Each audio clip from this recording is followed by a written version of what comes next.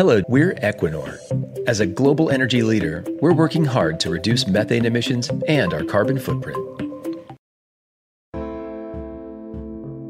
Good morning.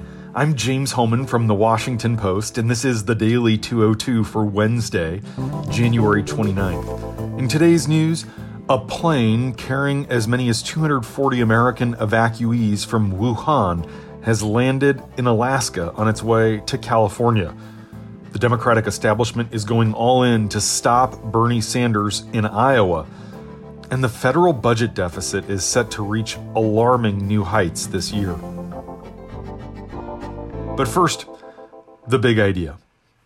Congressional Republicans who have spent months disputing Democratic assertions that President Trump strong-armed Ukraine to help himself politically are pivoting hard to a new argument, that the president's actions are not impeachable, even if it turns out that he did leverage his office for an investigation of a domestic rival.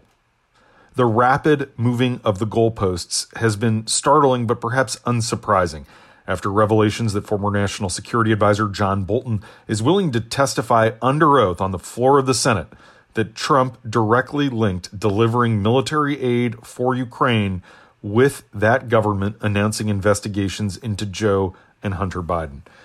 They're latching onto an argument first made by Trump defense attorney Alan Dershowitz, who argued on the Senate floor Monday night that abuse of power is not an impeachable offense and that the president doesn't deserve to be removed even if he did everything he's accused of. The ramifications are striking and could have long-term implications. The argument suggests senators believe an American president can use taxpayer dollars to pressure or coerce an ally to investigate an American citizen who happens to be challenging him for president without any repercussions. Most Republicans have refused to say, publicly at least, whether they believe Trump's actions were appropriate. Indeed, some grow angry when reporters press them for answers. But the new talking point also stands in stark contrast to a key argument by Trump's most ardent defenders in Congress and his own legal team, that a quid pro quo never happened. In fact, as recently as yesterday, Trump's defense team was calling into question the notion that the president pressured Ukraine for a probe at all. The diverging messages underscore the challenge Republicans face as they try to coalesce around an argument for why they don't want to hear from any witnesses who have firsthand information after the White House spent months stonewalling Congress and ignoring subpoenas. Senate Majority Leader Mitch McConnell indicated during a closed-door meeting with Senate Republicans last night that he does not have enough votes to defeat an effort, expected on Friday, to call additional witnesses and bring in more evidence to the trial. But the Kentucky Republican expressed hope that he can twist enough arms to prevent 4 Republicans from voting to hear Bolton speak. The idea of acknowledging a quid pro quo first surfaced in the Senate last fall, as more than a dozen current and former Trump administration officials gave sworn testimony to House impeachment investigators that they believed a White House meeting and $391 million in congressionally appropriated military assistance were being withheld in order to pressure Ukraine. Senator Ted Cruz told his colleagues during a private meeting in late October that by admitting the act occurred, Republicans could then argue that Trump didn't have criminal intent, or perhaps that he even had a legitimate reason to ask for the probes. But Trump rejected such a strategy and, as he always does, denied everything, and he continues to call his July 25th phone call perfect. Now, however, the news that Bolton personally spoke with Trump about the intention to freeze military aid to coerce the Ukrainian government has upended the GOP line that there are no firsthand witnesses. Enter Dershowitz, a former friend of the late Jeffrey Epstein, who's represented, among others, O.J. Simpson. Dershowitz, now an emeritus law professor at Harvard, is not really a constitutional scholar. He's a criminal defense attorney to the stars. Frank Bowman, a University of Missouri law professor and the author of a book called High Crimes and Misdemeanors, said Dershowitz's view is out of step with every mainstream constitutional scholar and historian. Bauman said yesterday that Dershowitz is essentially alone. And he said what Dershowitz is doing is standing up and, quote, being a guy with Harvard attached to his name, spouting complete nonsense that's totally unsupported by any scholarship anywhere. Indeed, a statutory crime has never been required for impeachment, dating back to the 14th century, when the British Parliament invented the procedure as a mechanism for dealing with abuses of royal power. The American framers wrote high crimes and misdemeanors into our Constitution to include non-criminal abuses of power. And since then, federal judges and a U.S. senator have been impeached for non-criminal conduct. Nevertheless, Republicans are parroting Dershowitz's arguments that senators don't need to hear from witnesses because even if the reports are true, Trump can't be removed for those actions anyway. Today, after Trump's defense team wrapped up their arguments yesterday afternoon, the trial now moves to a question and answer phase. Senators can submit questions in writing to the lawyers for the prosecution or the defense. Chief Justice John Roberts said that he's going to ask the attorneys to keep their answers to 5 minutes apiece. And that's the big idea. Here are 3 other headlines that should be on your radar. Number 1, the total number of people in mainland China infected by the new coronavirus has already surpassed the number who were stricken by SARS during that epidemic in 2002, with no signs of abating. Beijing overnight has ordered all schools in the entire country of more than 1 billion people to be shut down until further notice. The World Health Organization says China has finally agreed to allow global health experts into the country. The U.S. has a CDC crisis team ready to deploy when the Chinese agree to accept them.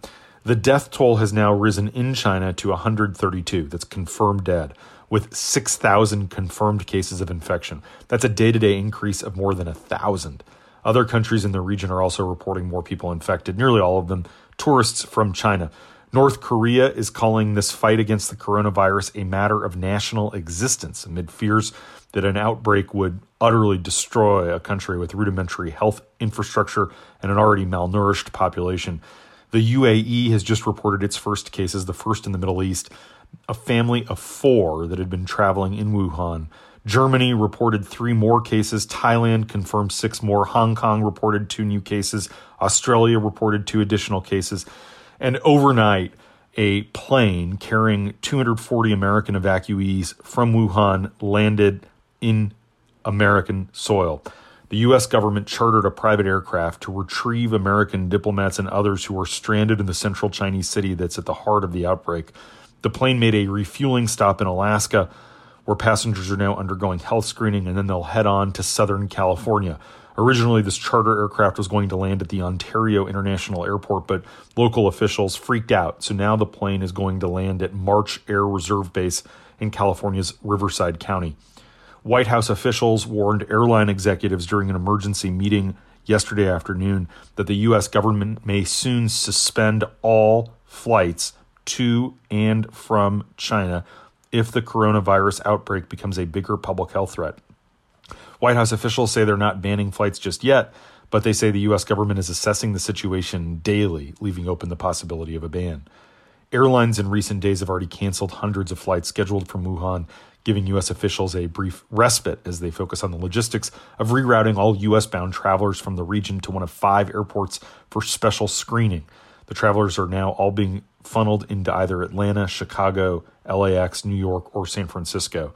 If cleared, they're then allowed to travel to their final destination.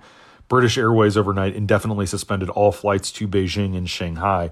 And back here in the States, in Ohio, officials at Miami University and Oxford canceled 2 college basketball games after administrators announced 2 students who recently traveled to China are being tested for coronavirus. One of the students visited the campus health center Monday afternoon and exhibited flu-like symptoms, prompting staff to test him and his travel companion.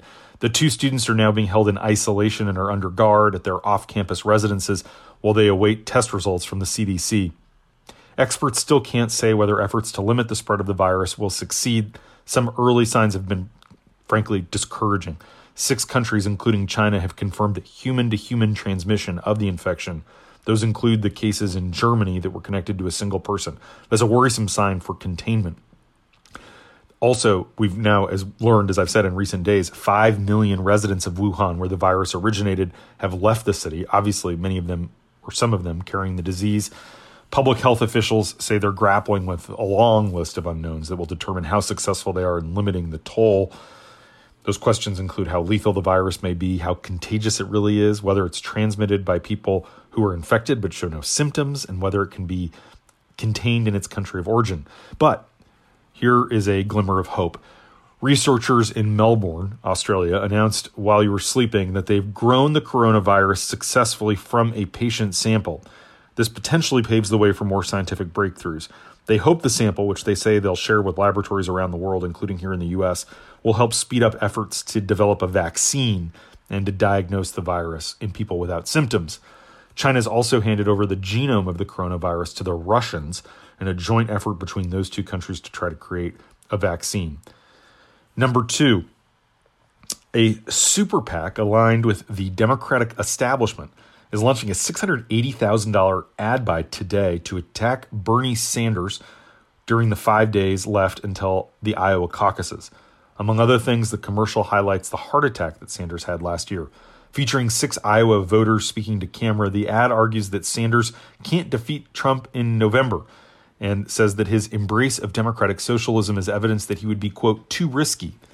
The amount of money, $680,000, goes a long way in Cedar Rapids and Des Moines media markets.